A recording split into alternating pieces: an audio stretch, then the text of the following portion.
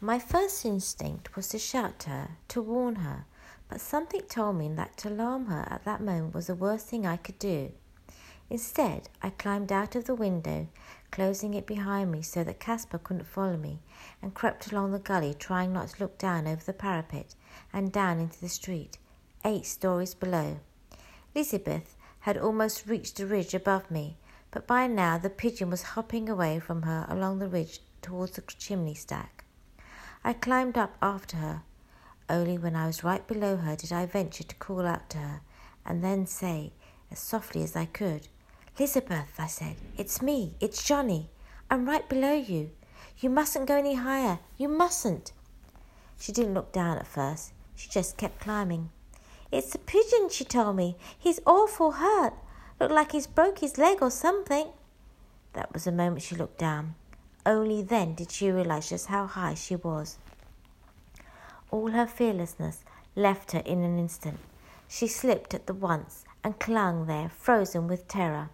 The ridge was only a short distance above her, but I could see that she wasn't going to be able to get up there on her own, not now, and there was no possible way she could come down either.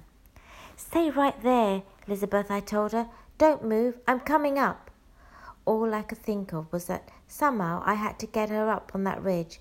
We'd just sit there until we were seen and rescue came. But between me and her was a steep, tiled roof, acres of tiles, it seemed, with no foothold, nothing to hold on to. One slip, one loose tile, and I'd be slipping and sliding back down the roof and probably over the parapet. It didn't bear thinking about, so I tried not to. That was why I talked to her all the way up as I climbed. I wasn't only trying to calm her fears, I was desperately trying to calm my own. "Just hang on, Elizabeth. Look up at the pigeon. Whatever you do, don't look down. I'm coming. I'm right there, I promise." I climbed as fast as my shaking legs would allow. I went sideways across the tiles like a crab, zigzagging up the roof. It was longer, but I made it. Safer, less steep. I just fixed my mind on reaching that ridge and climbed. More than once I dislodged a tile and sent it crashing down into the gully. Then at last I was up there and sitting astride the ridge. Now I was able to reach down, grasp Elizabeth by the wrist and haul her up.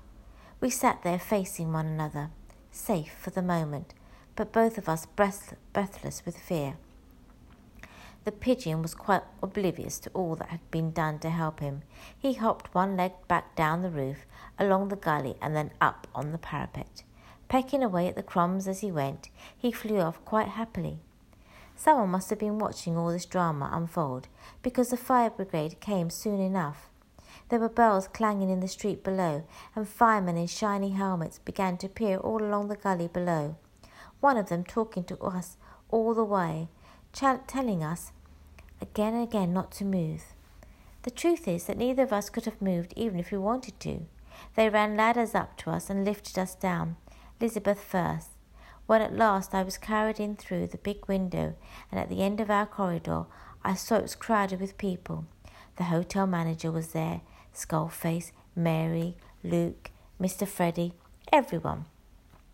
As I walked by them, all began to clap me on the back. It was only then that I really understood what I'd done. The manager pumped by my hand and told me I was a proper little hero. But Skullface wasn't clapping. She wasn't smiling either. She knew something wasn't quite as it should be, but I could tell she didn't know what it was. I smiled at her, though, defiantly, triumphantly. I think I enjoyed that moment more than all the back-slapping and handshaking, although that was fun too. They laid on a celebratory supper for me down in the kitchens that night and sat me at the head of the table. They sang, "For he's a jolly good fellow," over and over again. We had quite a night of it. After a while, the manager came to fetch me away. He was taking me up to the Stantons' rooms. He told me because the family wanted to thank me personally. When I was ushered in, I found the 3 of them lined up in the sitting room to greet me, Elizabeth in her dressing gown. It was all very formal and proper. I stood before them, trying all I could not to catch Elizabeth's eye. I knew that just one look between us could give everything away. "Young man," Mr. Stanton began, "Mrs. Stanton and I, but most of all Elizabeth, of course, owe you a very great debt of gratitude." Suddenly I saw I could not have been more surprised, but there were tears in his eyes, and his voice broke. I had never imagined that men such as this could ever cry. "Elizabeth is our only child," he went on, in his voice charged with emotion. "She is very precious to us, and today you saved her life. We shall not forget this." He stepped forward, shook my hand, and presented me with a large white envelope. "No money could ever be enough, of course, young man, but this is just a token of our deep appreciation for what you did, for your extraordinary courage." I took the envelope from him and opened it. In it were 5 £10 notes. I had never in my life seen so much money.